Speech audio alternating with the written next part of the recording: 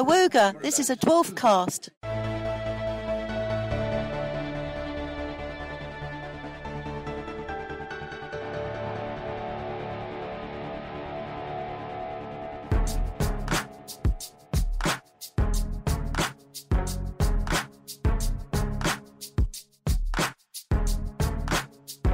can find me in the club, bottle full of bub. Mama, I got what you need if you need to feel the buzz. I'm into having sex, I ain't into making love. So come give me a hug if you're into getting rough. You can find me in the club, bottle full of bub. Mama, I got what you need if you need to feel the buzz. I'm into having sex, I ain't into making love. So come give me a hug if you're into getting rough. Welcome to our exclusive members-only club for discussing Red Dwarf 11, Episode 4, Officer Rimmer. No grunts. This is Ganymede and Titan's live Dwarfcast, and over the next hour and a bit we'll be covering upwards of 7 talking points, revealing some true facts about the making of this episode, trying to piece together which bits were filmed when, and recapping today's crisis. I'm Ian Symes, and joining me tonight are malfunctioning bioprints of Jonathan Capps. Hello. And Danny Stevenson. Hello. And our regular guest, Joe Sharples of the official Red Dwarf fan club. Hello. If you're listening live, then please do join in the chit-chat. The easiest way to get your messages to us is by commenting on the Spreaker page, but you can also leave a comment on the Let's Talk About Officer Rimmer thread on www.ganymede.tv or tweet us at Ganymede Titan. But first, let's set out our respective stalls with our brief thoughts on the episode as a whole, starting with Danny. Oh, me first. I actually really enjoyed it on the second watch. It was quite jarring first time round, but second time, really enjoyed it actually. Oh. Capsy. I've not had as much fun in a long time, I think. For me, the first watch kind of grabbed me immediately. It was a huge amount of fun. And Joe? Despite flaws. I like it a lot, but that ending really jars with me quite a lot still. And I think it's a bit rubbish. So, all the opinions. Well, 2. Some opinions. So, yeah, I guess we start at the beginning. Our talking points. Our first talking point is sexy beginnings, which refers to the fact that there was some sexy talk in the opening scenes. Capsy, you set the talking point. What was your thoughts? Yeah, I picked it as a talking point. I picked it as a talking point basically because it was a bit of it stuck out like a sore thumb a little bit. More in tone and also in the episode itself, because it was the first example really of a kind of a disconnected opening scene. I thought it was fine when it comes to the dialogue and everything was fine. It was just a bit weird. It was, and like you say, it was the first time in this series where it was an opening scene that didn't have a connection to the main plot, which is, so far prior to today, it was 3 for 3 to varying degrees. If not actually linked plot-wise, then definitely thematically linked, whereas this one wasn't. But then we later pieced together during the week that bits of it were not filmed at the same time as the rest. No. It was a scene from 12. Yeah. From this was Stephen Aboutman pointed this out. Oh no, it didn't. That's a bit for later on. That's the wrong bit of notes. It was Pete Part 3. Said it was the first person to point out online that it was a surprise to see it there as it wasn't recorded on the night.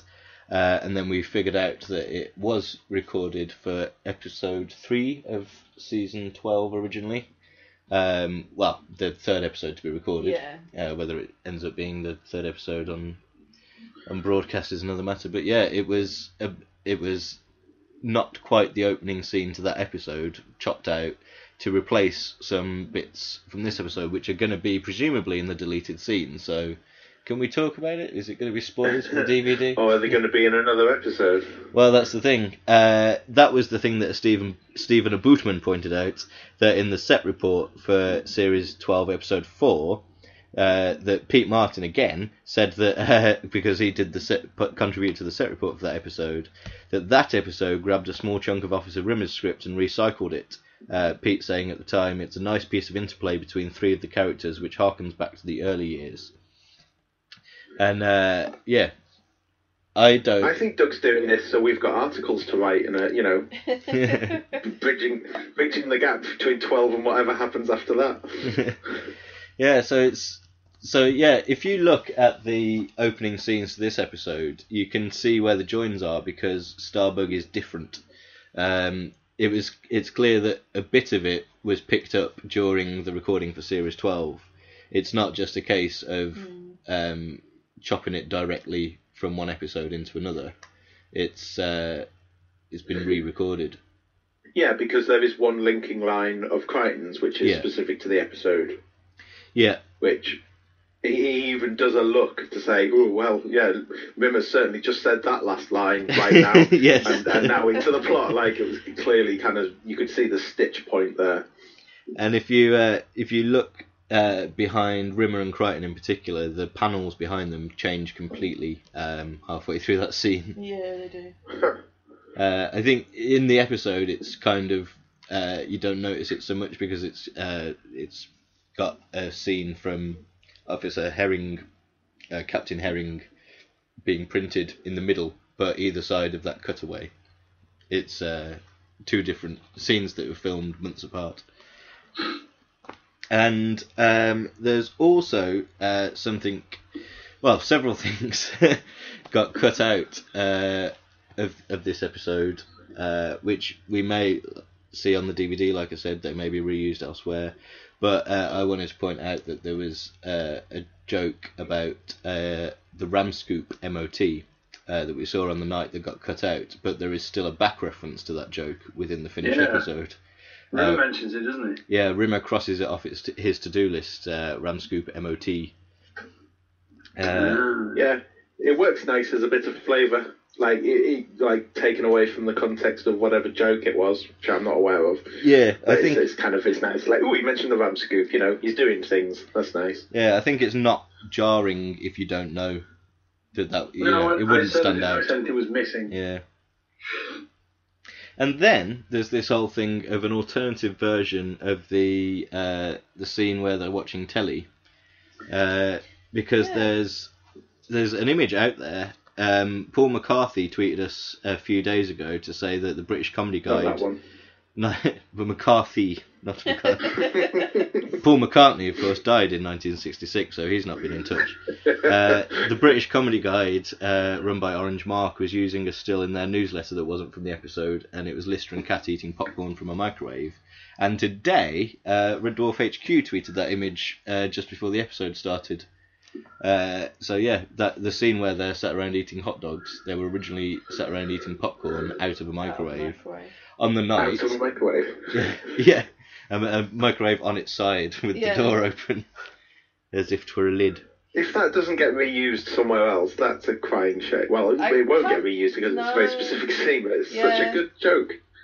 Yeah, on the night, because we were at the recording for Officer Rimmer, me and Joe. On the night, Ian Boldsworth, aka Ray Peacock at the time, nabbed a load of that popcorn and started chucking it at the audience and telling people to sell it on eBay and stuff. I think someone actually did try and sell one piece of eBay. And then it went. It was deleted.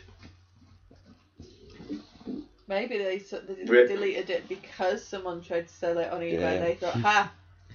But yeah, it's hard to see why. Like, maybe there was a problem with the scene that they didn't pick up on the night, but it's just a short little scene that they changed.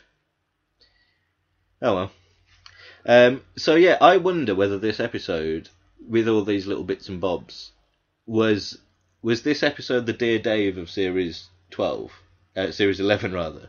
Because if so, it's wound up a hell of a lot better than Dear Dave, even though I'm not particularly keen on the episode. It is a hell of a lot better than Dear Dave. Was this the traditional one that everything went wrong and they had to piece it together afterwards? Yeah, possibly in that respect. If it is Dear Dave in that respect, then I think Samsara is Dear Dave in another respect. in that it's possibly not very good. in the not great respect, or maybe just in the no money was spent on it. I mean, the uneducated sort of feeling I get about this episode is that it was running short of stuff, because it kind of ran a little bit shorter overall anyway, I think, based on the BBFC numbers. Yeah, not by much. Yeah. No, but if you're going to end that's so abruptly, and you've actually got a little bit of time to spare. Yeah. Well, we'll get onto the ending in more detail. Yeah. But tonight it seemed short because it started a minute early, which is, it's not a major thing. But if you're sat here with a big clock so you can time your radio show, then you notice these things. It went Isn't that a bit of a cardinal sin? Usually people say that if John or Tanya were here, they might be able to clarify. Get well soon again, John, for fuck's sake. God's sake. Will you just stay well, please? They would be able to clarify more, but I think my understanding is it'd be better to be a minute late than a minute early, because then people won't miss it. But I think a minute is within reasonable cut-off point. But if it came off air at 33 minutes past, which threw me off a bit. I'm still quite confused by all that. But yeah, I don't think the episode was that short. It wasn't noticeably short. I think it started a minute earlier. Maybe the ad break was a bit shorter. I don't know. But yeah.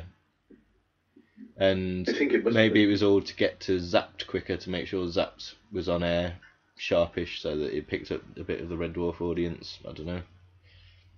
Zapped being Dave's new show that is currently on now. I can see Paul Kay in a pub. That should be good. That guy from Brookside. There's a guy from Brookside. And James Buckley, who's in Red Dwarf 12. Anyway, you're listening to Zappedcast. You no one will ever make a Zappedcast. Yeah. I think there's definitely a story. There's a few stories behind the making of this one. Yes. I'd be interested to see what that is. And I know we're going to get on to the ending in more detail later, but there's been speculation that there was something there that it wasn't used in the end, and if they did maybe end up with just not enough, like that they could use, or that they were happy to use, that maybe this kind of maybe the reason we don't have the popcorn stuff is because they needed to do a new version of that scene that was longer, just to fill in a bit more time. I mean, this is speculation, but maybe it feels a bit like that scene and the opening scene feel like they're against the grain of the rest of the series, or the rest of the series has had scenes that are all pulling in the plot's direction, whereas those two possibly not so much. Which makes you think maybe there's just something behind that. Yeah, or it could be that just based on past experience we're reading too much into it. But either way, the DVD should hopefully clarify. The bunk room was very dark in that scene. Yeah. Was it? The popcorn, not popcorn. Well, we know already, because we've seen it in Twentica, that the Series 12 bunk room is slightly different. Maybe if that scene was picked up later, they made it darker so it wasn't too noticeable. Yeah. Actually, I'd have to have a look. I tried looking out, and I don't think you can see the bunks very well. Like the back of the bunk is where you can see the difference, the big numbers behind. It's either lit in the back for 11, or it's got the massive numbers for 12. Yeah. And you can't see the massive numbers. Right. So that doesn't mean they're not there. I think it's just the angle, because it's all towards the front of the set. I like that the Cat and Lister have mood lighting when they're watching the sports together, sharing hot dogs. Well, they do that when they're watching the Flintstones, don't they? So it bears out that they do that. That's true. Oh, that's true. Yeah. Anyway, talking point number 2, shall we? Why not? Big print jobs. Big jobs. Big jobs. Yeah, the bioprinting. Loved it. I've just noticed, by the way, sorry, that the costume designer on Zapped was Howard Burden. Aww. So there's another Red Dwarf connection with this programme. There's on in the background. I'm going to turn the telly off because I'm getting distracted by it. It's finished now. Yeah, normally we have a repeat of Red Dwarf going at this point, don't we? Backwards is on next. But anyway, don't bother with Dave. Listen to us. We're better. You were saying about print jobs, I think. I thought it was excellent. Yeah, I think it was a really strange idea, brilliantly executed. I think it's a very odd thing. When I first heard about the idea of like sort of bioprinting, I was like, is it like a 3D printer? Because I was like, that's going to age quite quickly if they're going to start doing that kind of stuff. And then I realised the way they've done it and then the way they've done the paper jam on his face is just that kind of stuff is really well rendered. Yeah, and there was several good jokes. They got a lot of mileage out of that. It's as plain as the nose on your head. I love the scene when he walks in, when he gets rescued and he walks in, the first thing he says is, "Your ceiling is amazing." Yeah. Like he's complimenting the fact he can only look up. My favourite. It's as plain as the egg on Anne's face. I've just realised what that line reminded me of. Is that one from Arrested Development? My favourite Captain Herring line was it was kind of thrown away and lost under some other jokes, but what's your position? It's hard for me to see, obviously. I mean, the visual of his head looking at you and then he turns his head up, it reminds me of a couple of things. It reminds me of Monty Python, it reminds me of Better Than Life. Meaning of Life in Monty Python with the tiger head whenever Eric Idle ducks his head down. Yeah. And also the Wheelers in Return to Oz, which scared the living shit out of me as a child. So, yeah. On that subject of things it reminds people of, Glenn Tokyo said on G&T, it reminds him of both Bang Bang, It's Reeves and Mortimer, and Jeremy Beadle / Tim Curry / Vagina Face Morph. I mean, I assume that obviously the head is modelled on the actor's face, right? That's the idea. Yeah, kind of. It can't be anyone. Yeah, it kind of looks like the top of his head kind of looks like the actor's real head, but kind of doesn't. I think Captain Herring has darker hair and possibly a bit more of it than Stephen Critchlow. Yeah. I also think he looks like a Jochen from Roger and the Rotten Trolls, which I think got mentioned in the comments as well. I don't know the what that is. The way the eyes are just kind of constantly kind of staring out. The Reeves and Mortimer comparison is absolutely spot on. That sort of kind of grotesque, not entirely convincing, but still incredibly effective kind of like prosthetic work is exactly Reeves and Mortimer. That's really good call. Yeah. Didn't someone on G&T say they were going to try and do a mock-up of what his face would actually look like if it hadn't been blurred? No, I think someone was just saying. Requested it. Yeah, I think someone said anyone with Photoshop put his face back together. And then you could compare the two. So, we had the advert halfway through. So yes. With Stephen Critchlow in. I do like the fact the moustache just completely is still trying to be printed while the head's being jammed. It's such a strange look. It's a great weird idea, and I think his performance was really effective in that he's a pretty standard straight-laced captain type, but with this absurd situation and dealing with it in a very kind of stiff upper lip and captain-y sort of a way. I thought it was really perfectly played by him. Yeah, it really was good. Very matter of fact. Yeah. It's like, it's not a problem, it's just that I have this incredibly weird head. The line, it's like your favourite line. It's kind of the epitome of that, isn't it? It's like, I'm having trouble with my sight, obviously. Yeah, I like Let's dwell on it. You know, obviously, I've got a vagina face, but let's... a vagina face, we need but... to save this shit. Let's just keep this professional, you know? But there's a really good shot when he's like, when he said he gets the list and he goes, I'm keeping an eye on you, and that kind of slow sort of head bowl towards him is really creepy. It is quite creepy, yeah. It's really unnerving. Going down the line in the trenches. Yeah. Baldrick's there. So Captain Herring comes on board. Well, doesn't come on board initially. They're talking to him over video link. Rimmer tries to kill him, and then gets promoted. Yeah, Rimmer just immediately going for that thing to just immediately get rid of the problem was very strange. I didn't have a problem with it. It didn't strike me as particularly odd. It struck me as actually quite, maybe this says more about me, but it struck me as thinking, oh yeah, save one person. You get this guy's guy A is not real because he's just been printed out. B is going to die anyway, and also if you don't shoot the thing at him, then you're going to die. The needs of the many outweigh the needs. It's kind of.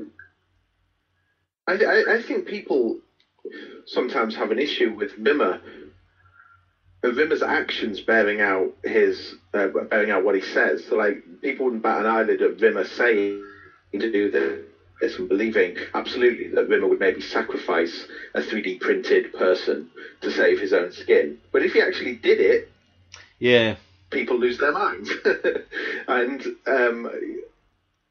And I think it's because he isn't usually really a man of action, and actually would take a bit of courage to take that step, especially since he is a captain and he clearly respects his authority in some way. Well, so it's a weird balance between being something I would expect him to do and also me being surprised that he did it. Yeah. It was, I've heard people comparing it to when he pushed Katerina in front of a car, but I think that's different because that was just cold-blooded murder. Like, admittedly, you have the dialogue that says it's actually fine, but it's not.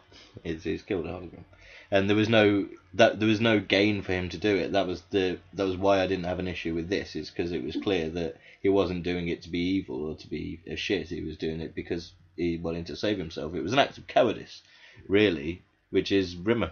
Yeah, Rimmer was about self-preservation. I can see that. Good. Everyone must conform to my view. What do we think about Captain Herring having the jurisdiction to promote Rimmer? Yeah, I don't remember because I remember not having a problem with it on the night, but I can't remember why. Because I remember it occurring. I thought, the problem occurring. Kind of go under the Space Corps in some way or another. That's what I'm wondering, if there was a line on the night that said, that explained why he had this jurisdiction to do it, or that's been cut, or whether I'd sort of headcanoned that in the intervening year. Yeah. I mean, he's senior, so there's no, I guess it's the thing.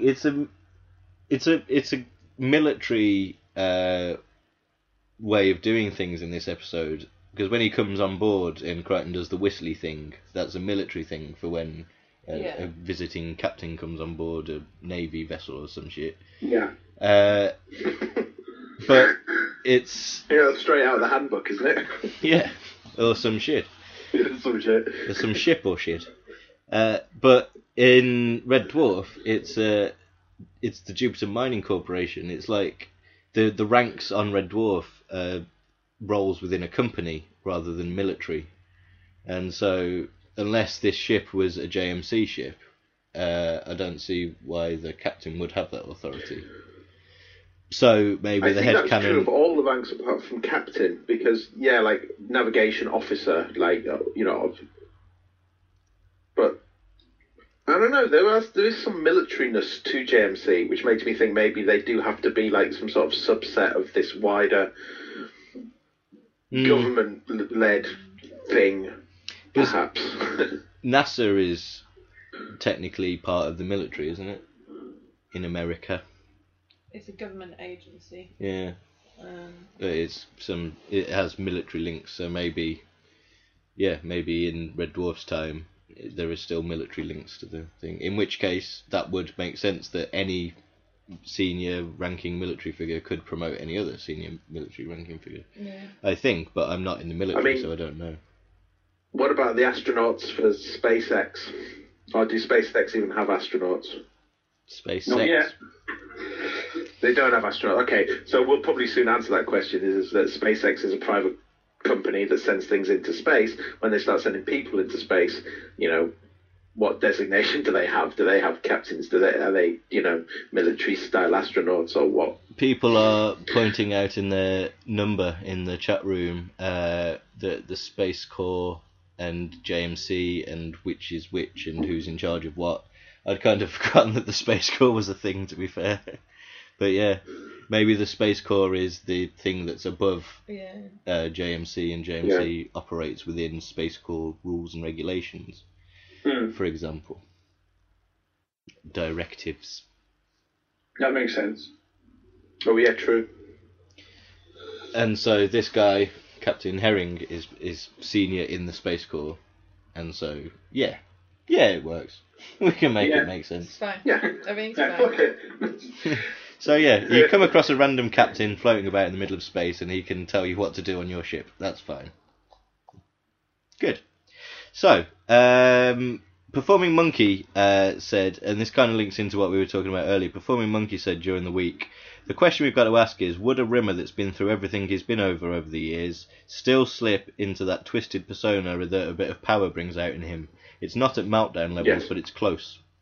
Yes? Yeah, that's the thing. The first thing I thought of when I was seeing Rimmer going a bit mental was like he's kind of reverting back to kind of meltdown, power trip, ego thing. I mean, the one thing that did bother me a little bit was when Rimmer was multiplying himself. I was like, he never learns, but that's Rimmer. He never learns. Yeah. So it completely makes sense for his character to just do the same shit over and over again and not realise and not learn from his mistakes at all. It's completely in character for him to just not learn. Yeah, and the fact that they acknowledged that in the episode as well. Yeah. And then he's like, no, but it'll work this time because I'll be in charge of them. That was the problem last time. I'll be in charge of them. They'll all do what I say, and everything will be fine. Yeah, and I think that it's nice having the characters have some development and maybe go on some sort of journey. But at the end of the day, I don't want this Rimmer to be precluded from being any of the different Rimmers he's been in the past, if you see what I mean. I don't want there to be character development to the point where he could never do the thing again, because that's a core part of his character and always will be. You see what I mean? Like I would always want some sort of room for the characters to regress into one of their, especially their flaws, because that's where a lot of the comedy comes from.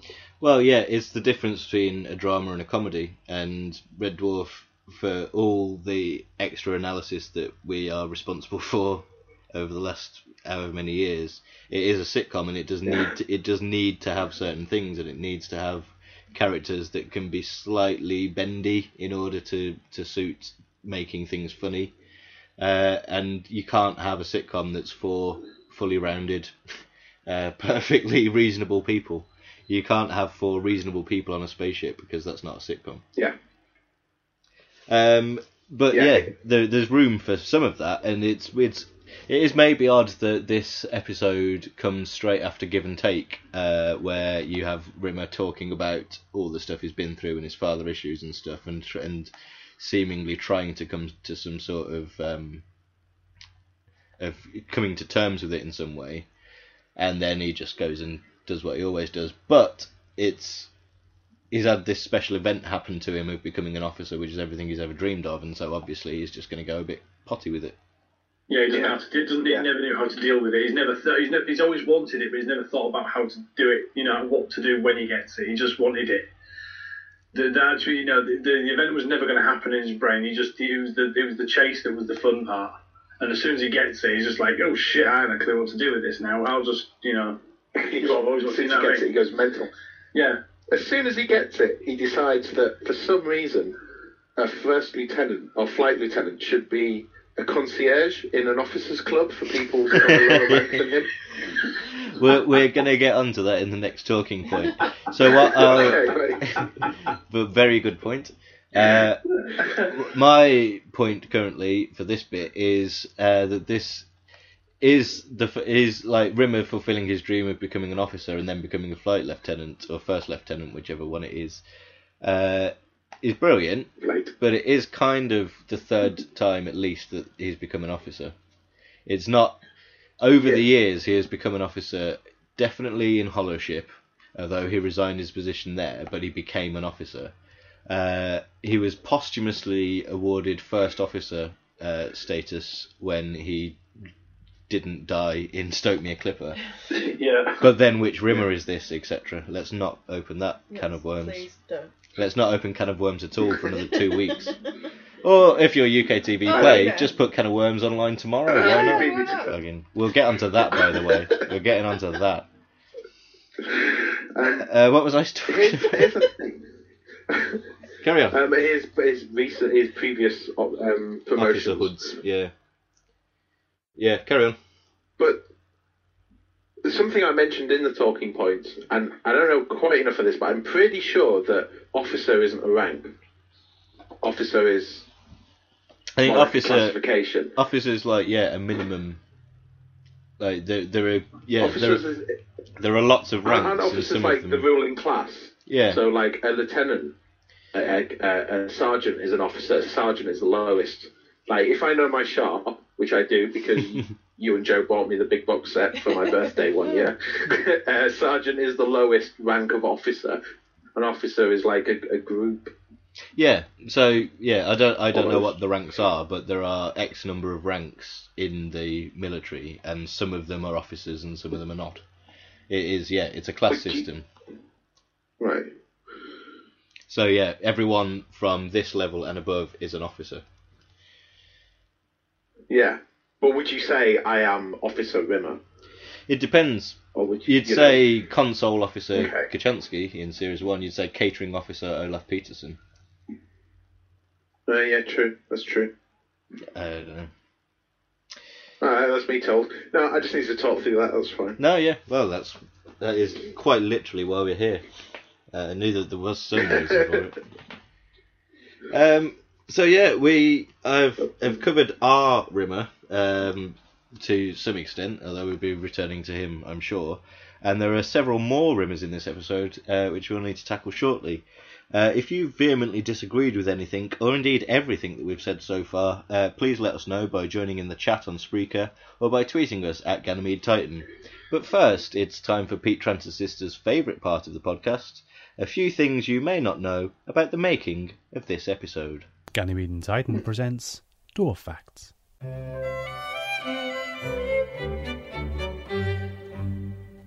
Working titles for this episode included Lieutenant Rimmer, Admiral Rimmer, Officer Lister, Admirable Crichton, Officer Bollocks, and Captain Cuntchops. Actor Stephen Critchlow was selected to play Captain Herring due to his unusually shaped head, which saved a lot of expensive prosthetic work.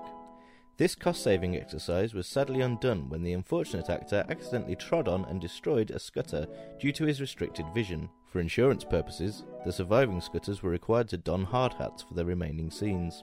Due to an admin error during pre-production, the scripts for this episode were actually printed on man-shaped paper. This inevitably proved problematic for the actors, and the added strain caused Robert Llewellyn's mask to melt around the eyes. Ironically, Ed Moore's favourite type of countryside is Dale. The Officers' Club scene was achieved by shooting green screen footage of the Newcastle-based actor and musician Jimmy Nail, and replacing his distinctive Newcastle face with that of Chris Barry, using computers. The final scene was originally due to feature a return appearance of Snacky, who would have been caught in Bazookoid crossfire and destroyed. This element was dropped, as nobody could get through the rehearsals without crying. A deleted scene revealed that bioprints of Captain Herring and a young Rimmer were sent back in time to the early 21st century in order to work at a furniture showroom. The episode has come under a lot of criticism for its abrupt ending. We've spoken to Doug Naylor about this, and can exclusively reveal that the reason for this was... #Dwarf Facts. Some dwarf facts there, and yes, I did note, Pete Transistor, your sarcastic prediction at the start of the episode that there'd be a joke where some audio is clipped off like the end of the episode. That was it. Hope you enjoyed it.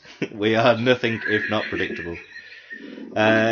So let's crack on with our talking points, and the fourth talking point of many is Second Technician's Rimmer, which is about all the multiple versions of Rimmer, which are all officers, not second technicians. So yeah, they're all officers. They wear Rimmer's blue costume mostly. But yeah, like you were saying... Really, all I wanted to do there was... Go on. What did you want to do? Tell us. All I wanted to do there was use that form of plural. I find it really pleasing. Could have said officers, Rimmer. So there you go. Anyway. But yeah, they were all officers, but lower ranking than the main one. And as you pointed out earlier, why was the highest ranking person? Because he was the gatekeeper of who could come into his club. I thought we were the gatekeepers of fandom. No. Careful now. But he was on the door. It was his club that he made, and he gets to say who comes in. It's the no listers club. Even though it's like technically it'd be like a lowly position that you put someone on, he is going to take pleasure in like keeping certain people out. Yeah. Like Lister and Cat. He wants to do it. It's not that he has to. Yeah. International Debris just said exactly the same thing in the comments, but to be fair, they are about a minute behind real life, so also, you said it at the same time. Read it, so... No.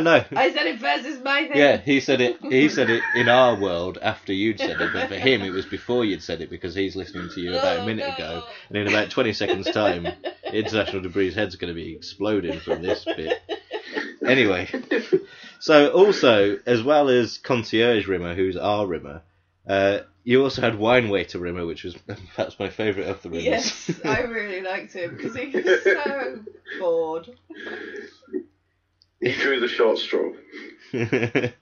So was he not? They must have made him as not an officer, and presumably other staff for the bar who were not officers. But yeah, it's asking for trouble, really, because these are him. They have his brain. How much would Rimmer resent that particular Rimmer who was being made to be a wine waiter? Well, it would be an honour to serve an officer. Yeah, in the short term. Well, it's similar to Rimmerworld, though, isn't it? Because you've got subservient people to the higher Rimmer who isn't Rimmer, but there is still a hierarchy, even though they are all the same person. A Rimmerarchy. A Rimmerarchy, very good. Well, there's a future episode title. I will say, though, that do you remember when Sirens used to blow us minds by having two listers on screen with no real visible split on the screen? What the fuck is this episode doing? There's at least, 25, 30 ribbons on screen at once. Green screening. It's amazing. Green screening and rotoscoping. Yeah. It's almost to the level of just, there's an unnecessary amount of complexity on screen. It's amazing. Yeah, it's really good. Got this technique nailed. Let's just throw everything we possibly can at the screen. Yeah. It's great. And they've made a real concerted effort not to have things overlap as well. It's like whenever the four Rimmers come into the shot, just before they do the song, they all kind of walk in and kind of stop at a predetermined location. When they come together, they genuinely do not look like as if they're intersecting at any point. They've planned it out so well that it looks absolutely flawless for me. Even on the night, because this was in last week's preview, I said that there were two bits that were reliant on special effects, and I think you can probably figure out what the second part is. But yeah, even on the night, basically it was all there. All the individual Rimmers were there. It's just that they weren't cut out. They weren't rotoscoped properly. So they on the monitors we saw green screened rough cut Rimmers walking through, and the number of them were there. On the night for us, the expressions, the various versions. I don't think there may well have been more put on afterwards, but there were enough on the night to make me watch that scene and think that is already a good scene. That's going to be amazing by the time they finished it. Yeah, it was good. And it was. It was. How long would they have been editing that for? A day? 2 days? Oh, God knows. If they'd have shot it earlier in the week, they wouldn't have had much time at all to get something turned around. So yeah. No, yeah. Fair play. That's great that they had something ready for you like that. Yeah, it was a surprise. But yeah, it is my favourite scene of the episode, I think. But it's really short. I mean, I'm stealing a point here from Pendo. Pendo made this comment: the effects of the multiple Rimmers is great, and I love the quartet, but nothing at all is done with them. In fact, none of the Rimmers seem very Rimmer-like at all. Rimmers should all have started falling out and fighting in the Officers Club, making it unbearable for Rimmer Prime. Which, the argument against that is that we've done multiple Rimmer stories before, but it felt like we haven't had this many Rimmers before, all like independent, and like the amount that you can do with the latest techniques, like we were saying, like everything looked perfect and individual and not just cookie cutter. Yeah. But maybe if they'd have tried to do more, then they would have had to compromise on the effects a little bit. Yeah. Maybe this is because this episode kind of made everyone think that it was going to be Me Squared, but actually it ended up being Terraform. Well, like there's different types of Rimmer Psyche episodes. This episode was... Go on. Oh, God. No, you go, sorry. Oh, God. Well, mine is a bit of a tangent, so you finish yours. I may have possibly lost my thread. Fine. Should we talk it? I'll save mine because it's more of a bigger tangent. But yeah, the Quartet of Rimmers was very good. Yes. I enjoyed that. That was one of my favourite bits. Dave decided to post that as a Facebook video today to promote the episode. That's kind of... Do you want to give away your best gag? Like, it's designed for people watching at Dave pace, clearly, because it was tuning in tonight to see the brand new episode of Red Dwarf. So, well, yeah. Yeah, odd. Give away the gag. It was, yeah, it kind of felt like, with that being in the title sequence as well, the fact, obviously, we knew that Howard Goodall had tweeted Quartet of Rimmers over a year ago. I saw this episode recorded and went, oh, fuck, that's what the Quartet of Rimmers is. Couldn't say anything about it for a year, obviously. But yeah, it seemed like that the episode was all building up to that point, and then, Yeah. This is where But then it was a different type of episode. Yeah. Yeah, but unfortunately, it's like the Quartet of Rimmers is kind of the pinnacle, and then at that point the episode for me starts really going downhill, and it starts with point 5, the many-faced Rimmer, which was the other part that was reliant on special effects. Yeah. And I wasn't keen. But I think you were, Capsy. Tell us why you liked it, and I'll tell you why you're wrong. So are we talking about the look of the thing? Like, did you fall down on how it looks? It struck me as odd that there were a few heads that were not Chris Barry's head, or that looked like they weren't anyway. Like, obviously, a bit some of them were, multiple Chris Barrys on green screen that had been comped together. They looked pretty good. I think it was just that there were some static Zaphod Beeblebrox TV version style heads that didn't look like Chris Barry. See, I disagree, because even obviously there were certain heads you could tell that they were like moulded ones. Yeah. But there was a photo that's posted on Twitter earlier, and you can tell that they are like designed on Chris's face. The thing that bugged me a little bit was that all of the Compton actual Chris Barry faces were all doing the same thing. Yes. And that I found that slightly more distracting than the fake heads, because I was like, well, you can't, you can't have all real faces. That's fine. I'm quite happy with that.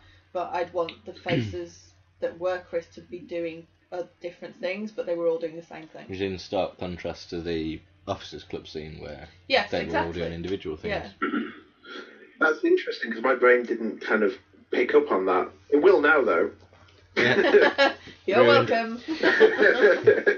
But I liked. I mean, the effect did enough for me to kind of like to trick me into maybe not even thinking too much about how they did it. And one of the things that I really did quite like is the various layering on of sounds, all Chris Barry sounds on top of each other. One of which was him apparently just sobbing.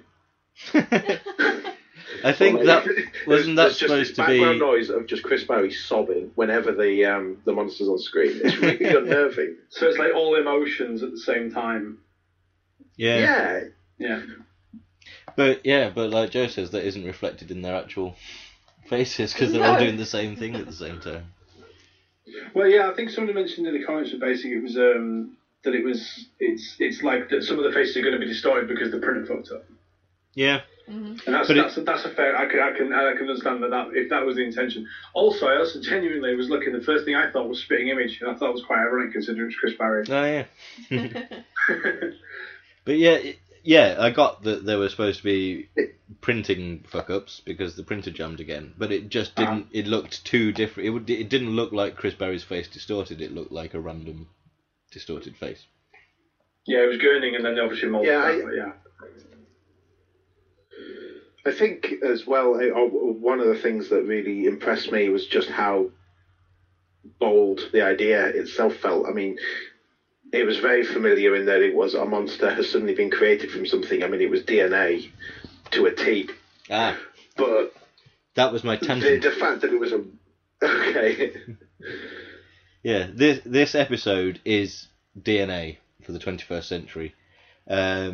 Even down to Rimmer discussing the fact that his DNA will be on his belongings, even though in the DNA episode his last bit of DNA was sneezed on by the cat and destroyed. But never mind. But yeah, it was, in terms of the structure of the episode, it was DNA. They find a weird thing, then something happens to one of the characters that makes a huge change in their life, and you spend a good chunk of the episode, 15-20 minutes, exploring how that change affects that character, how he now relates to the other three characters, and it's all building up nicely, and it's really funny and really good character stuff. And then there is no clear ending in sight, and so a monster is invented out of nowhere, and so you end with a kind of tacked on. I mean, I like the curry monster, and I suppose like I've got some nitpicks about it, but I do like the Rimmer monster as well. I don't think it's a shit idea. I think it's tacked on, and I think the episode goes really downhill because this thing has come out of nowhere, and all of a sudden that's what the episode's about, whereas it wasn't before. It wasn't about escaping from a monster and defeating a monster until 5 minutes before the episode ended. That's all really good points. Sorry, I didn't leave anyone anything to reply to. No, I'm just trying to think why none of that bothers me, and I think it's because actually a lot of DNA, or a lot of the problems people have with DNA, doesn't particularly bother me. This is well-worn territory, but I think actually Officer Rimmer has a better ending than DNA. Really? Even with the abruptness, but I don't know. I think it was built up to. Is this why it doesn't bother you? Pete Part 3's just pointed out, surely the episode is about Rimmer abusing his power, and so the Rimmer monster squares with that. Yeah. Yes. It does. I'll give him that. In fact, I was just about to say that. And in fact, in DNA, there's a reason for the curry monster existing in story. In story, there's a reason for the Rimmer monster existing. I just think I would have preferred, and this is something as well. Where did I made a note somewhere. This was another performing monkey comment. In fact, the same performing monkey comment as earlier, but the second bit, which I forgot to read out earlier.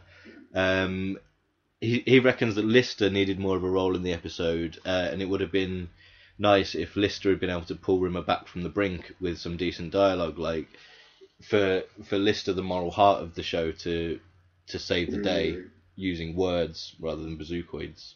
But then, this isn't Doctor Who. They are allowed to shoot things. Don't have the ride. Maybe Paul Williams is saying that it's a metaphor. Which probably is. Fair enough. But I just didn't like it. And I'll tell you what I didn't like either. Pac-Man thing. See, I really like the Pac-Man. We disagree on this. Yeah, I didn't really have a problem with it, just because it was just a silly thing, and I think it's like another one of the things where Red Dwarf gets silly, and I don't really mind when Red Dwarf gets silly, as long as it doesn't get like ridiculously silly. Well, maybe if I think about it, I think, well, of course that makes no sense, but the truth of the matter is that came on screen and I did a massive lol, and I have to let it go after that's happened. I think it was maybe it depends on your mood at that point, how you react when Red Dwarf goes silly. If you're really enjoying what immediately precedes the silliness, then you'll go along with it perhaps a little more easily than me, who was sat there feeling a little bit grumpy, and then all of a sudden there's a Pac-Man. Yeah. I had to go back because I assumed that I'd missed a bit of dialogue that explained why the CCTV footage looked like Pac-Man. Like, if Crichton said something like, "Oh, we're going to have to route it through this software that makes it look like Pac-Man," but there was no. He just said, "Here's the CCTV footage," and it was Pac-Man. Best guess, sirs. No, I think this is like the old Red Dwarf argument, is that if you are enjoying the surroundings of an episode, you can do anything, or you can get away with pretty much anything.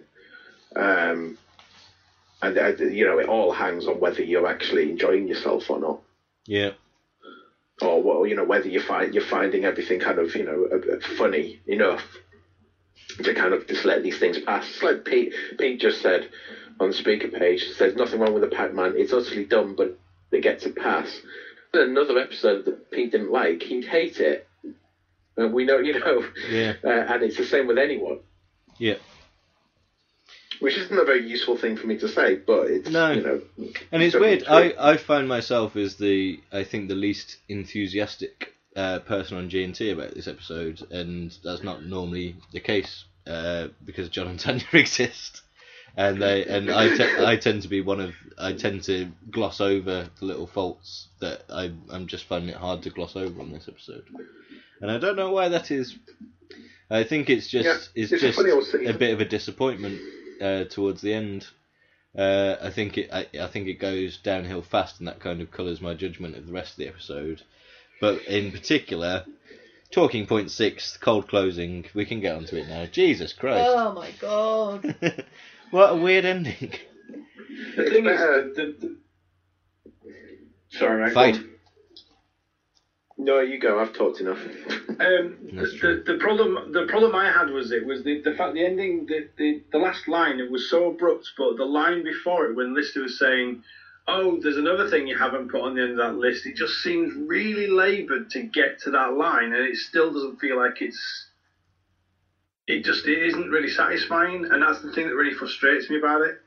It's just that ending. I know it's coming. This time I watched it knowing it was coming, and I was just like, "Oh no, this is the bit I really don't like." And it's just that bit, and that horrible kind of sinking feeling going, "Oh, this episode's about to end now," without really much closure, and it's frustrating. I think more than anything else, it's just really frustrating to watch. I think you might have hit on to really like, or what I think as well is the problem with the ending. It isn't the fact that it's a sudden hard cut to credits, because done right, that sort of thing can work incredibly well in any medium. I think there's something incredibly satisfying about an unexpected but well worked kind of crash cut to end something, or to give you a title card or something along those lines. But yeah, you're right, the setup was a nothing really. With every single one of those Rimmers always having a pen, I loved that. Yeah, I thought that was played really well. That was really good. And then, yeah, you're right, Lister's kind of, but there's one more thing you've got to put on your list, and that is that you are going to die now. You've got to die. The end! And the really contrived thing of the door shutting behind Rimmer and having to go all the way around just so they're on the other side of the monster, and just all that stuff just seemed really kind of... There was what are we going to do? Just do it. Like, why are we pissing about with all this? We have to go around the long way and all that kind of stuff. It just seemed really unnecessary. It's just... I think it was... There was some odd directing there, because the monster was facing Rimmer, or had Rimmer cornered, and everyone else was behind, and then suddenly the monster was square on facing the other way, and there wasn't any kind of interstitial shots there, obviously because of technical reasons, and it just kind of gave it this weird kind of jumpy feeling. Griffith's a bit off on that as well. It doesn't feel like as if anything seems to make sense the way that I don't know. I just can't get the geography of where everyone was meant to be. Yeah. I remember thinking on the night that there must be more special effects to come, and that's why it didn't feel like a proper ending to the audience, because there was going to be some amazing special effects shot that ended that. and there wasn't. Maybe there was plans so to was do there that. no temporary effects? No, there was nothing. It was how it was in the episode. Pretty much, there was the main actual Chris face in it because Chris was in the middle of it. Yeah. And then there was the fake ones, but then we didn't see any. Obviously, we didn't see any of the extra ones. No, I'm talking specifically about the ending though. The fact that I assumed that after Lister fired the bazookoid, there'd be a cut to some sort of special effects shot of the Rimmer monster blowing up or something. Was Chris in the Rimmer monster costume live for some scenes? Oh, it was pre. No, it was all on tape, but I say tape, not actual tape. But there was no tape. But yeah, I think part of it was Chris physically there and augmented in post. But again, this is another reason why I'm most looking forward to the Officer Rimmer section of the DVD documentary, because not only is all the fascinating stuff about chopping bits from different episodes and dropping them in, it also has these visual effects moments in it where you think, oh, how did they actually do that? Because a good model shot, it's a good model shot. A good bit of CG, it's a good bit of CG. But there's some of the effects in this episode. You think, oh, I wonder how much of that was actual real Chris Barry, how much of it they were able to do live, how much of it is put on afterwards, how much of it's physical, how much of it's CG. It's a piece of costume. It looks like a really fucking complicated thing to make. Yeah. Yeah. To have sort of everything have 17 arms and trousers and stuff everywhere. It's like a piece of costume that someone's got to put on and control like a big multi-armed beast. It's an incredibly involved thing to make. It's crazy. Well, again, it's an example of this series kind of doing something and following it right through to its logical conclusion and not feeling like it's been timid with the special effects or scaling back on this in order to not overstretch or anything like that. It's just fucking going for it. Every idea is just well, let's just throw everything at this and see what happens. And it's really working for me anyway. Every time they really throw something at the screen. Is it the first time we've had a monster based on a crew member? Or am I there's a tiny robot called Lister. Well, in terms of an enemy, an actual enemy. An antagonist, I suppose the self-loathing beast from Terraform, although it didn't look like Rimmer. Yeah, that's technically Rimmer, I suppose. Yeah. But yeah, it didn't look like it didn't. Not have Chris based. Barry's Yeah, face. it's not like it's taken over. I suppose polymorph you could argue because it looks like them. Yeah. Well, you Rimmer guys. Quarantine. Yeah, someone said Rimmer in Quarantine. That's right. While you guys have been chatting, I've been trying to come up with an ending I like in my head, because I did say on GNT, because basically the thing with them shooting it and then it cutting off, presumably it just dissolved into pieces of paper like Captain Herring did, because that's how they expire. Yeah. So I don't see why that would have been a huge issue to film, like a piece of paper just floating to the ground. But anyway, I think I would have liked the resolution to be less, let's just shoot this thing, and to be more about Rimmer accepting, because obviously Rimmer has to resign anyway, for reasons, because so that they can let him into the grunt section, which they then don't close the door. But anyway, I kind of would have liked maybe that to be part of the resolution. So he has to confront the Rimmer monster, which is still Rimmer, and is still below him in the rankings if he hasn't resigned. And he says that their duty is up because he's he's going to be resigning, and therefore they've got nobody to serve, so their job is over. And so he kind of has to resolve the situation himself rather than just going in all guns blazing. Yeah, it would have been a lot more satisfying. I've just had a thought that I wonder whether the ending is meant to be Lister doing what Rimmer did in the beginning of the episode. So Rimmer setting off the bomb for the greater good, and then Lister doing the same thing and kind of being like he's obviously bollocked Rimmer for doing it, and then he did it. I don't know whether it's meant to be a parallel or something. I don't know. I think it ends too abruptly for you to tell, because it just throws you out of the episode. It's like the end, really gone, and it's so jarring.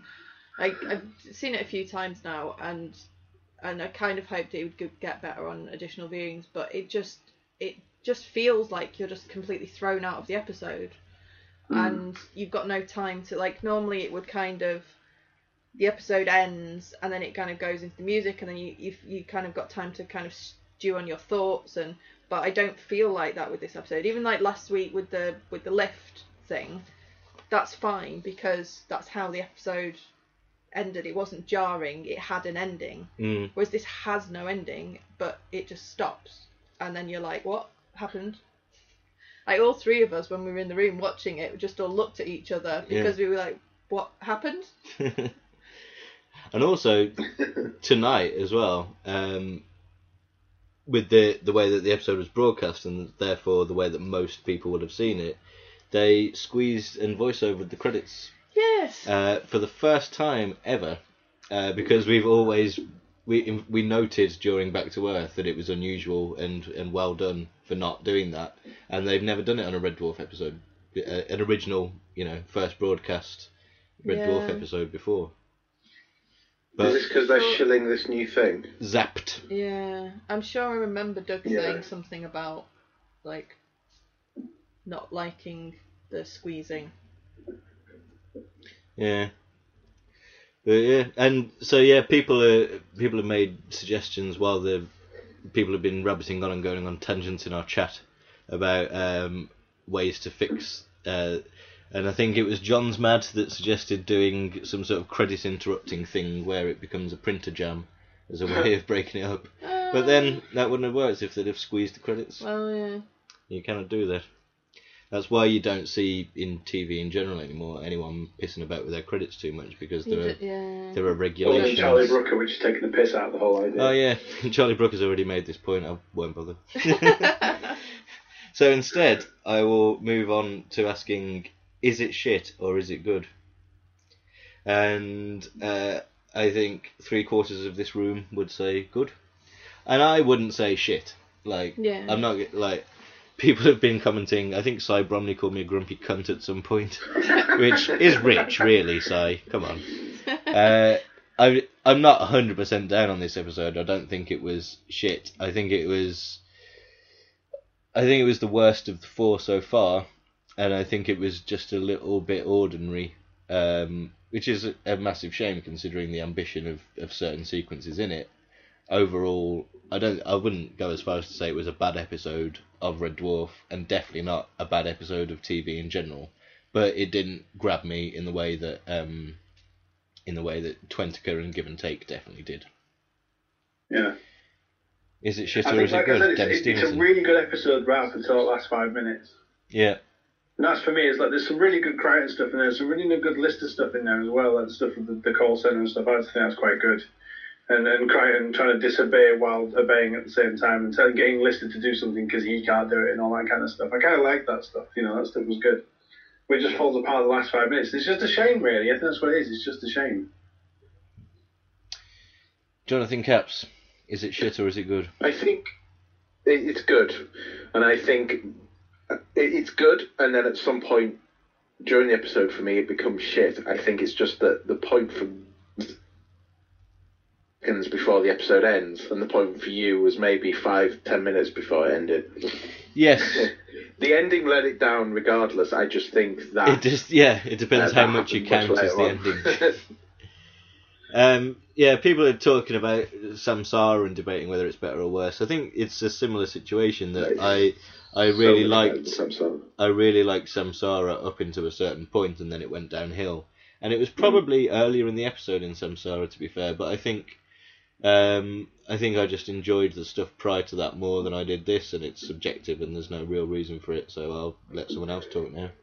Joe, was it shit or was it good? Well, it's, when it comes to subjective arguing, our semi-retrospective, if that happens, will be full of it, I think, for this series, because it's just, there's so many interesting differences of opinions, but this episode just doesn't have a big, long, meandering scene of Lister and Cap bollocking on with lines that sound like jokes that aren't actually jokes. Nothing really seemed wasted in this episode like it did for a lot of Samsara.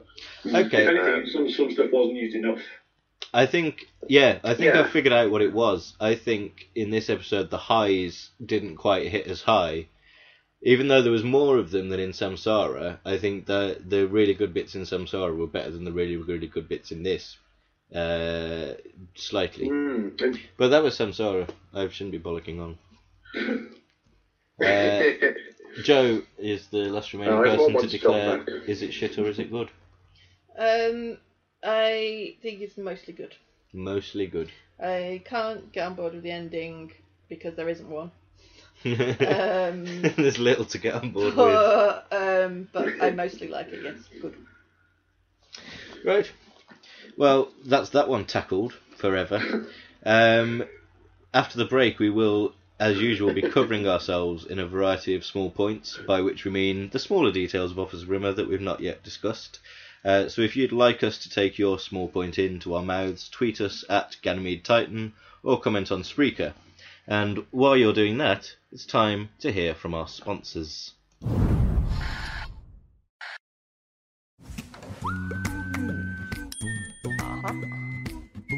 Oak Furnitureland's bank holiday sale ends Monday. Stop! All you need's the knock test. This is how real wood should sound. Not only can you see the quality of our furniture, you can hear it too. Just as a thought. Our bank holiday sale ends Monday. 1, 2, 1, 2. Okay. Right, let me handle this, Lister. This is Acting Senior Officer Arnold J. Rimmer of the Jupiter Mining Corporation transport vessel Blue Midget. Now listen to me, New Zealand. I'm only going to say this once, so leave those sheep alone for a minute and pay attention. Red Dwarf on TV4, just watch it. Brit Comedy Wednesday, 8:10 on TV4. Smack it. No veneer in here. No veneer? In here? No veneer in here. No veneer? In here? No veneer in here! The Oak Furnitureland Solid Summer Sale. 100% solid hardwood furniture at up to 50% off. No veneer in here? Solid Summer Sale, now on. 20 years on. It's party time! And still going strong. We are unbelievable! Celebrate 2 decades of Red Dwarf with the Body Snatcher Collection DVD box set. And I think we all know what that means. Series 1, 2 and 3 remastered and remixed plus all new extras. Also on DVD, just the Smegs. Over 2 hours of special features. New Red Dwarf on DVD from ABC shops, centres, retailers and online. I see a land. A land without wobbly dining table, flat packs or Allen keys. Where exclusively designed furniture is made using solid oak. A place of dovetailed joints, beautiful detail. So let's furnish the land with Oak Furnitureland. And there's up to 50% off too.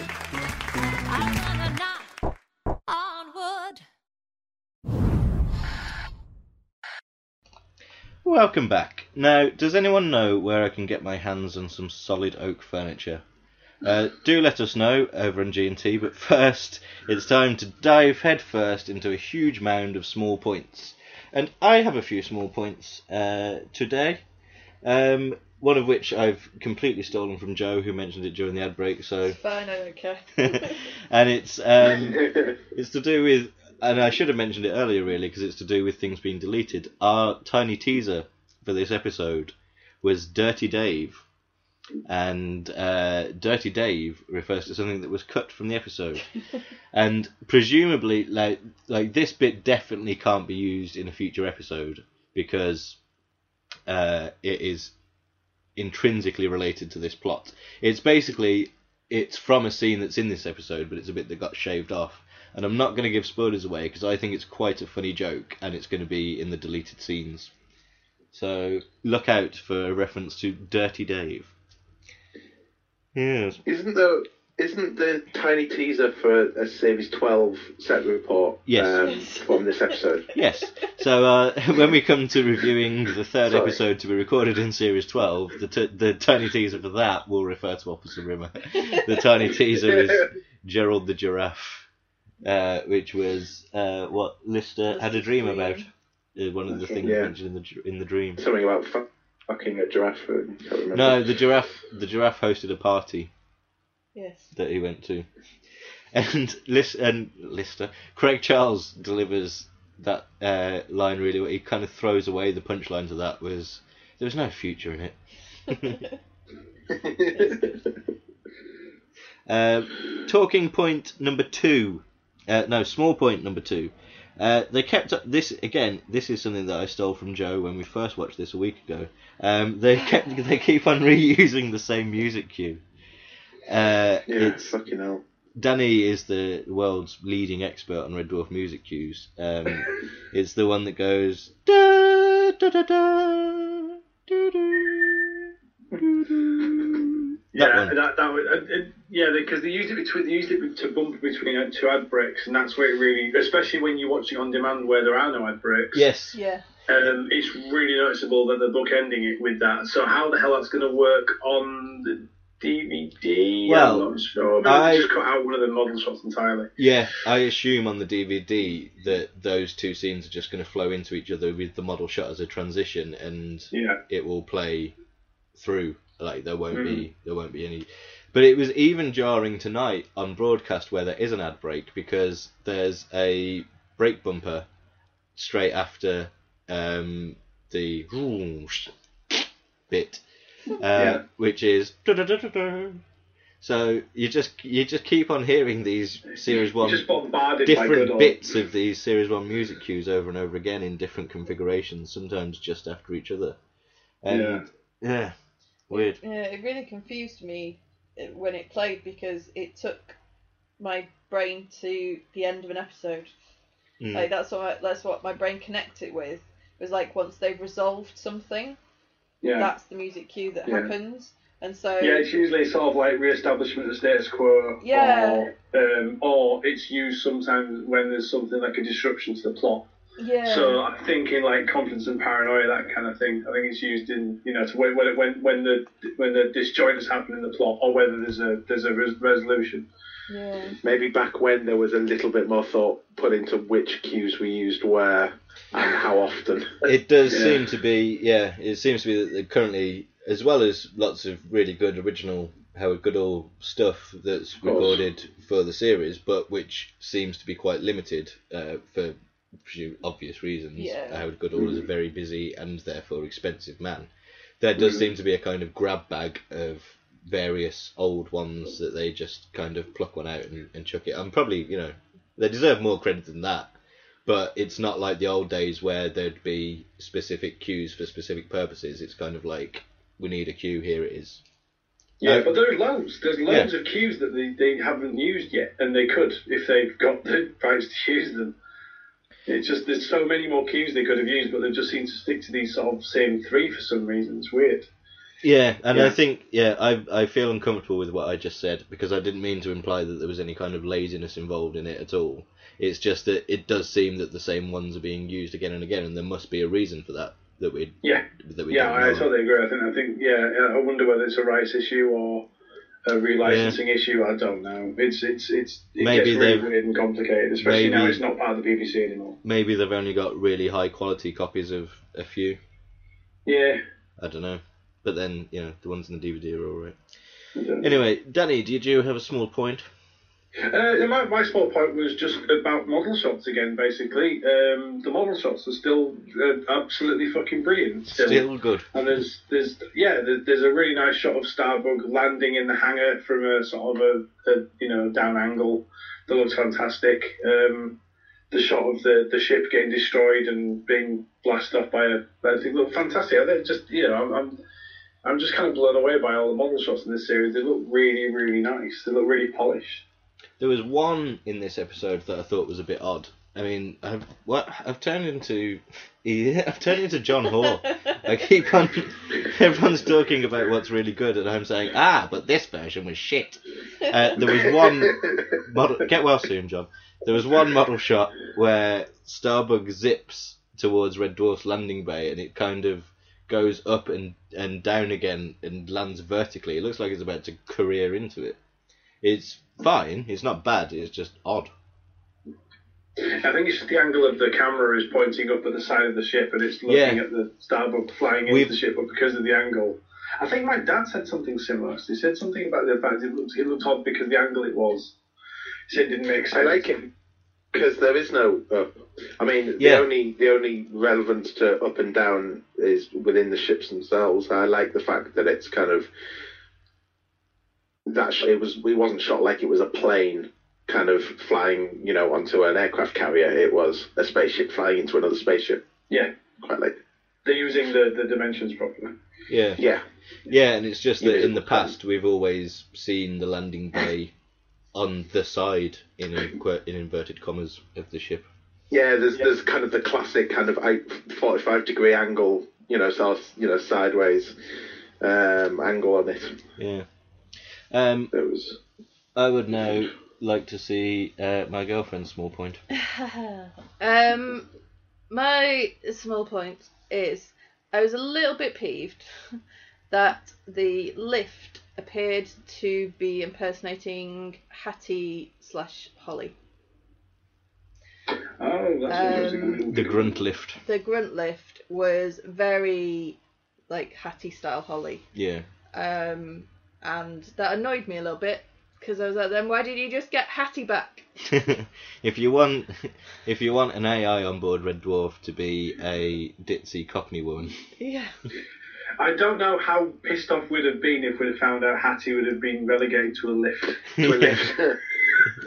But at least it would be better than not involved at all, or having someone pretend to be her, which is basically what they did. They got someone. I think it was just doing a Cockney accent, but because it was a female Cockney accent, it sounded quite like Hattie.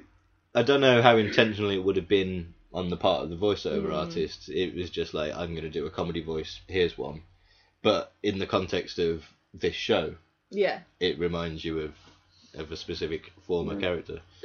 I might be misremembering, but how similar was that voice to the offended vending machine in Dear Dave? The offended one. Oh, Oh no, I'm thinking of the voice on the night. Oh yeah. It was like a Catherine Tatey sort of voice on the night, on the recording, And someone just said it was sounding more like Catherine Tate to them, and that's what kind of led me down that area. So, God, never make me think of Catherine Tate. Never. I never think of Catherine Tate. I'm going to get to Series 4 on my Doctor Who rewatch at some point, and it's going to be worse than what I'm currently watching, which is Colin Baker. Anyway, just give up at that point. Just throw away 2 years of your life at that point. It's not worth it, mate. But that's Doctor Who, and this is Red Dwarf. And that's a different project of yours. And another small point is that there's a joke that's A, really odd, and B, potentially a little bit offensive, but nowhere near levels of some of the offensive jokes in the last series. In the early cockpit scene, where Crichton's talking about bioprinted people, he says, like movie stars, many of them can't reproduce naturally. Or words to that effect. What? A, it's just a really crowbar joke. Yeah. It's just like, that's not part of a sentence. That's not a conversation. I like that. I took that to mean it's just that they make a bloody meal out of it and call them stupid things. That's exactly how I saw it as well. It was like the sort of... or dress them up stupid. Call them stupid, call them... But that's not reproducing, is it? That's raising children. Then they say reproducing... I've got major issues with that line, which I think I complained about to Ian on the night, which is that it's a very dodgy ground, because when you're talking specifically about reproducing, which he is, you're talking about people who can't necessarily have children naturally. You're talking about people who adopt children as if that's in some way a bad thing. It seemed to be a dig at like Angelina Jolie, Madonna type people who go and adopt children, but is that a target that you want to be hitting? Yeah, I think it's the target is not one really you should be aiming at. Andy Holland has just described it as mean-spirited, and I think that's the best way of describing it. It's not offensive to me, just, but it's a bit... why do you have to digging. go there? Yeah. And there was another joke about Amish. There's another Amish joke, and is that like the third in Series 11? Why? Which one was it? It was one of the TV channels that they were flicking through. Amish, I can't remember. Amish MTV. Amish MTV. So just Weird Al. Which is quite a funny idea. Weird Al. Yeah. Amish Paradise on loop. My Super Sweet Barn Raising. Yeah, you don't even have music on MTV. It seems to be a new, like, Doug has got a thing about the Amish at the moment. It's not bad. It's just something interesting. Yeah. I've got another with regards to the dialogue. Lister cuts. I don't know if it's just me overthinking this, but he calls Rimmer a total grunt. Yes. And I was like, that's quite close to the bone, mate. I liked that a lot. That was my favourite bit of the latter part of the episode. The suggestion that there's a joke in Red Dwarf that's based on a word that sounds a bit like cunt, sounding a bit like cunt. I'm on board with that. Almost justified as the tone of G&T for the last 16 years. Yeah, it was all worth it. There's a few small points that have come in from the fans that I should... Sorry, not fans. Listeners. Fans of the show. Fans of Red Dwarf, yeah. I wasn't trying to be arrogant. Devotees. Riff-raff. Grunts. A set of grunts. Anyway, I'm trying to be nice to the cunts. Paul Williams said, was Rimmer standing with his legs spread a reference to the Tory stance? Which I've seen a few memes on Twitter. Because it's the thing. It was about a year and a half. Maybe it was the last Tory conference where someone had taught the Tories how to stand like humans, and so you had a thing of George Osborne spreading his legs really wide, and there's a famous picture of that, and looking also utterly fucking ridiculous. Yeah, also Theresa May when she was an evil Home Secretary rather than an evil Prime Minister, doing the exact same stance. And that would have been a topical thing when Doug was writing this and when they were making it, so I'm going to go ahead and assume that it is. And also, Doug tweeted the other day in reply to someone talking about that particular stance. I keep saying the word stance, and now the word stance is amusing to me. Doug tweeted, Chris Barry and Bobby Lou talk about that stance on the Red Dwarf 11 making of doc and the kind of people that stand like that. So, yeah. The fact that it's Robert talking about it as well makes me think that it's definitely some sort of Tory reference. Does he say Robert and Chris discuss that? Yes, because that's the other issue. That's going to be a very interesting conversation, isn't it? Chris reads the Daily Telegraph. And we'll probably leave it at that. Nick R's small point was... is Captain Herring's name a reference to Captain Haddock from Tintin? Maybe. Oh, I'd never even put them two together. But yeah, probably. I saw someone tweeting earlier, I don't think it was someone just on the hashtag saying, is his name Captain Edwin Herring? Yeah. I don't know. Something yeah. Like Edwin Herring, yeah. So Ed Herring, like a red herring? Is that a thing? Is that why he was named? Oh, Ed Herring. Yeah. I never thought about that. Yeah, maybe. Yeah. Anyway. Another small point from... it's from Joe, again. He steals all my things. My secrets are being revealed. All my Red Dwarf opinions are stolen from Joe. I don't normally let her talk. I've gone rogue. Do you want to do it, dear? Okay. My small point. Yes. Is would Rimmer have been absorbed? Like they were saying, we're going to absorb the final Rimmer, but why would they? Would he be absorbed? Why would they absorb him? He's not printed. Yeah, he's a hologram. He's a hard like hologram. He's not made of. I wonder if the monster Rimmer, if it had started to say, well, I've absorbed all the all the other Rimmers and turned to sort of the Cat and Lister, and that Rimmer would then have to do something possibly heroic to save them, would have maybe been yet another better ending. There seems to be a whole book full of better endings. I quite enjoyed the last week's Let's Talk About thread was a lot of sort of headcanon-y, fan-fiction-y type suggestions for different ones. That was quite enjoyable. Yeah. There's been loads of that stuff for this series in general. I think the series has kind of been quite good at inspiring people to come up with really good kind of dwarfy ideas that would fit into episodes. Yeah.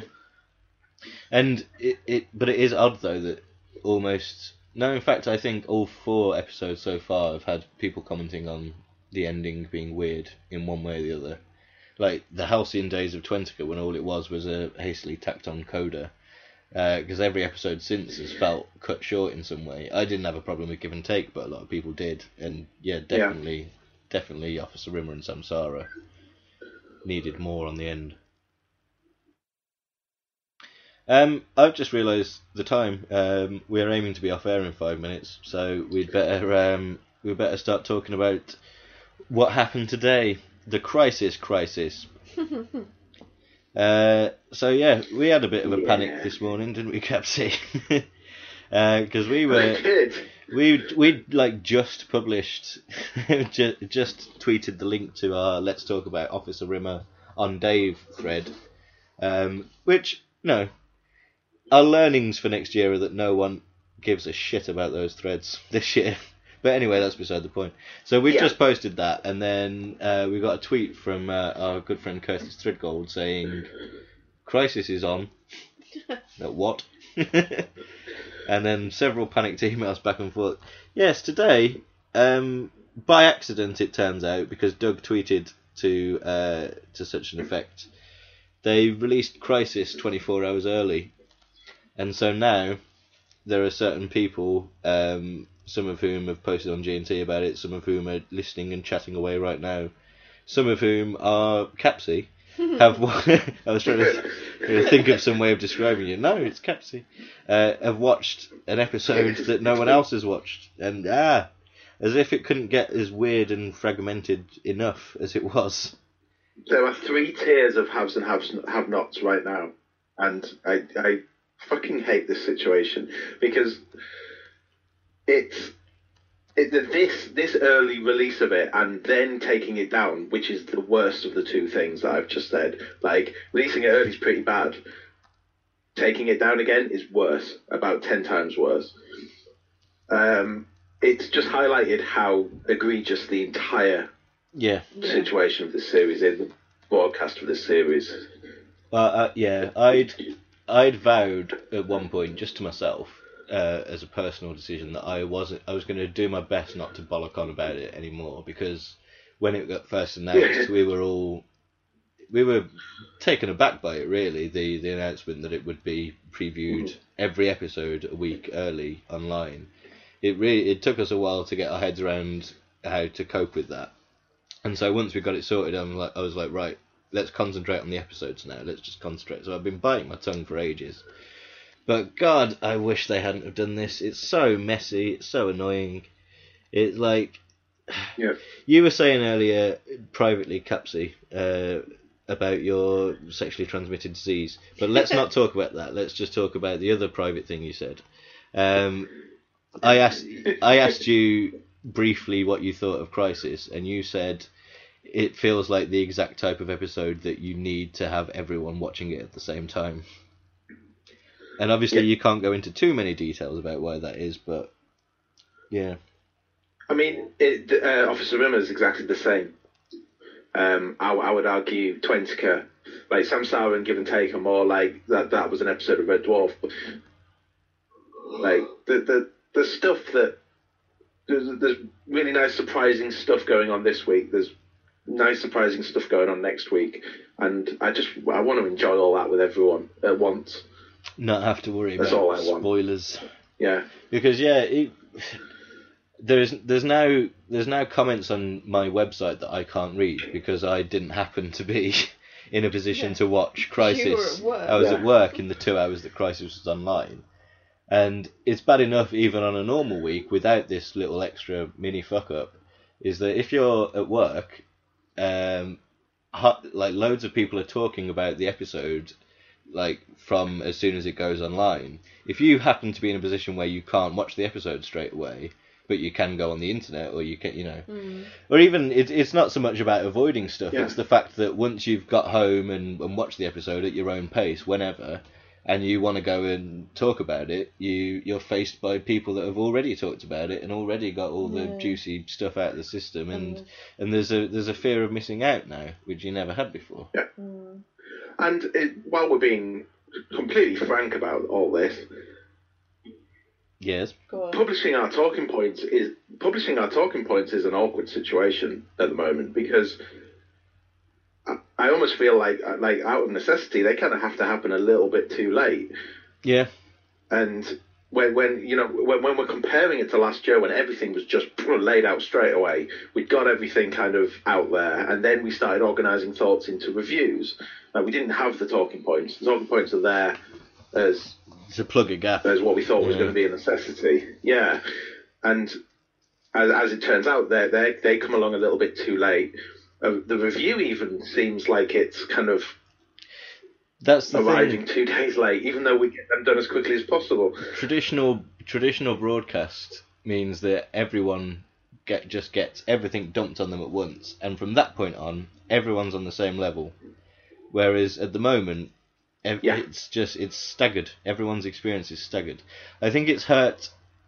I was moaning a bit about it on Twitter earlier, as many of you will have probably seen. And someone I know, Dan of the Wibble, replied saying, "It's fine. It's not a problem. It's the same as US versus UK screenings of things. It's slightly staggered. It's not a massive problem." But I think it is a problem because it's hurt the community, and this is quite a pretentious way of putting it, but is the community of Red Dwarf fans are having a worse time of it than we were 4 years ago. And I know how ungrateful that sounds, because I am happy, I'm delighted, I'm ecstatic that there is new Red Dwarf, and I'm grateful that UK TV have stumped up the money and the time and the effort for it, put so much effort into marketing it, gave Doug the freedom that he's wanted, because Doug has had nothing but praise for UK TV.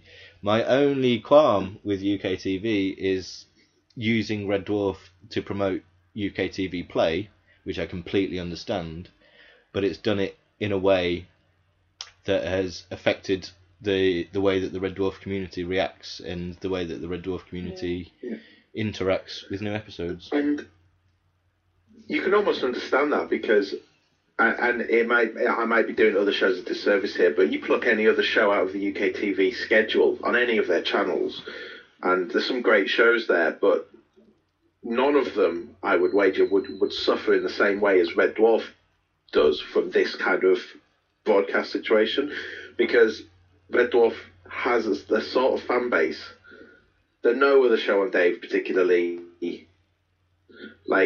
No. I think fan base. It's one rooted in there where everyone was all around their web board of choice or their. Yeah, I think it's not. I think it's not just rare for UK TV. I think it's rare for TV. I think other than obviously your Doctor Who's, your Star Treks, etc., there aren't many shows that have this attachment, this kind of this you could call us baggage that comes along with a new series of something. Oh yeah. If you will.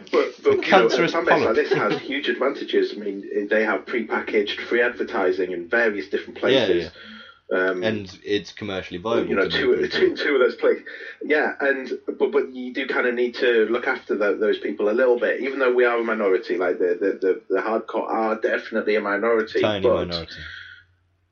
Yeah, you shouldn't. But then if they'd have just done it for the first week, it would have been annoying.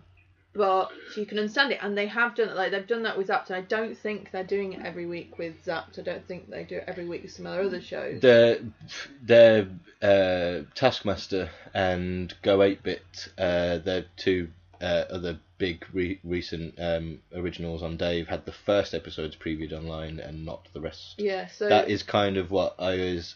In fact, I did say, didn't I, Yeah. in the G&T email group beforehand, like months ago, I wonder if they'll put the first episode online a week before. I wouldn't have Yeah. expected every episode No, the week before. Not at all. No.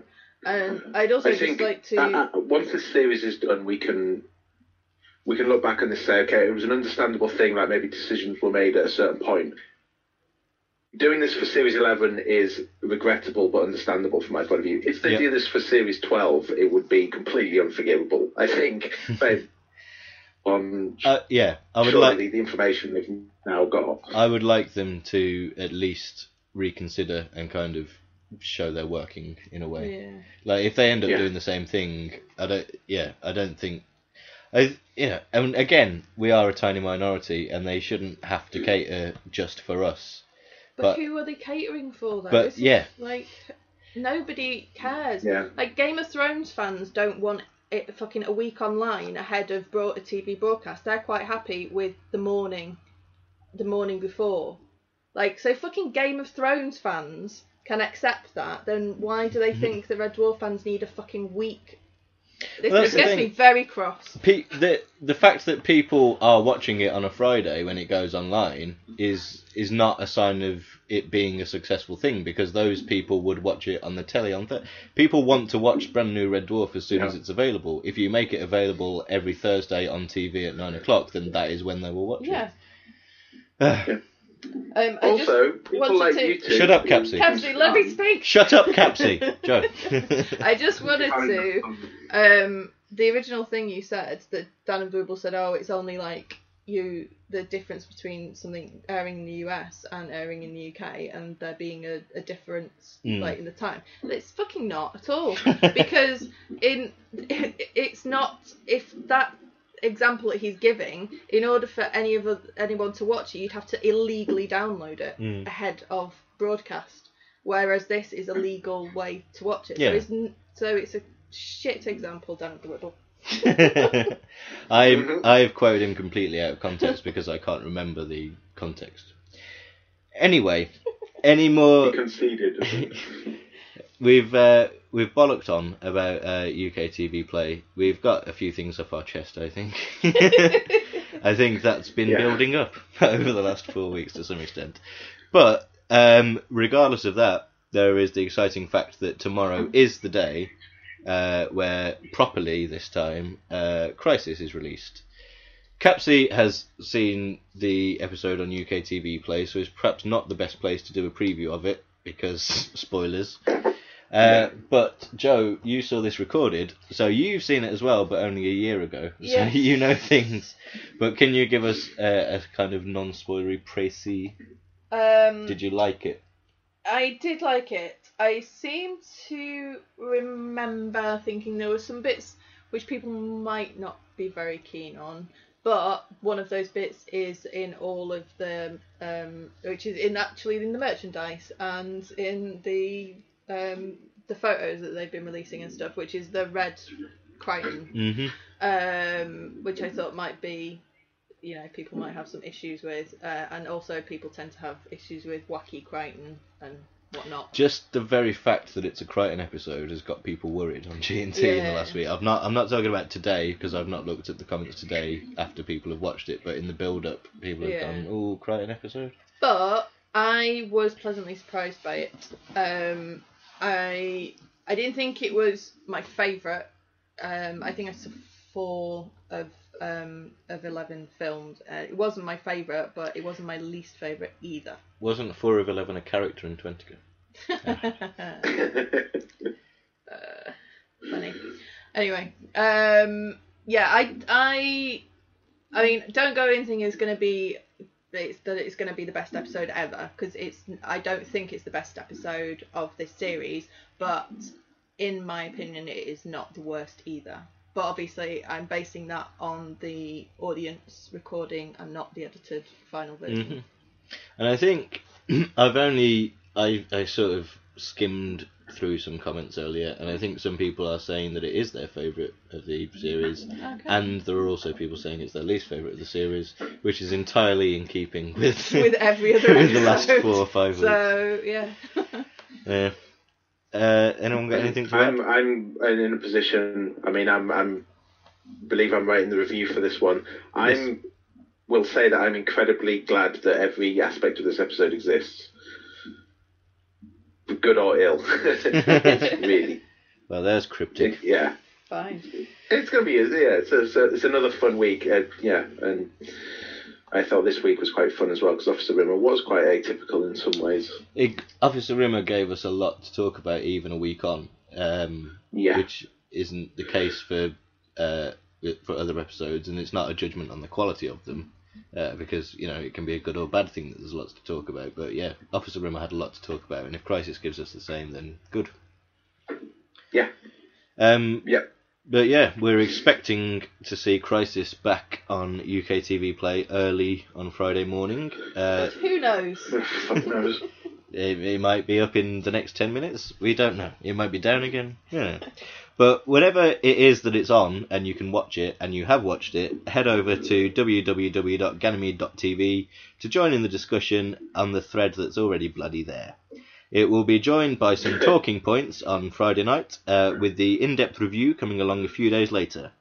Our next live Dwarfcast will be, rather predictably, next Thursday night at 10 PM, and if you've missed any of tonight's show, you can listen again on Spreaker right now, or find it on www.ganymede.tv or your regular podcast feeds tomorrow. I just realised I gave the URL twice in that paragraph. That was unnecessary. Pretend I didn't do it twice. That's it for tonight. Thank you to our guest Joe Sharples and to everyone who listened live, and especially those of you who joined in. I didn't read out as many comments as normal this week because we actually had things to talk about ourselves, so I didn't have to rely on you, but thanks anyway. It looks like the chat room was very active and we appreciate that. We're all off to have an after show party in the special G&T Towers officers lift, so until next week, Ed bye everybody. Ed bye. Thank you for listening to G&T Dwarfcast, and we hope sometime in the future you'll decide to listen to our Dwarfcast again. Have a safe onward journey. Goodbye.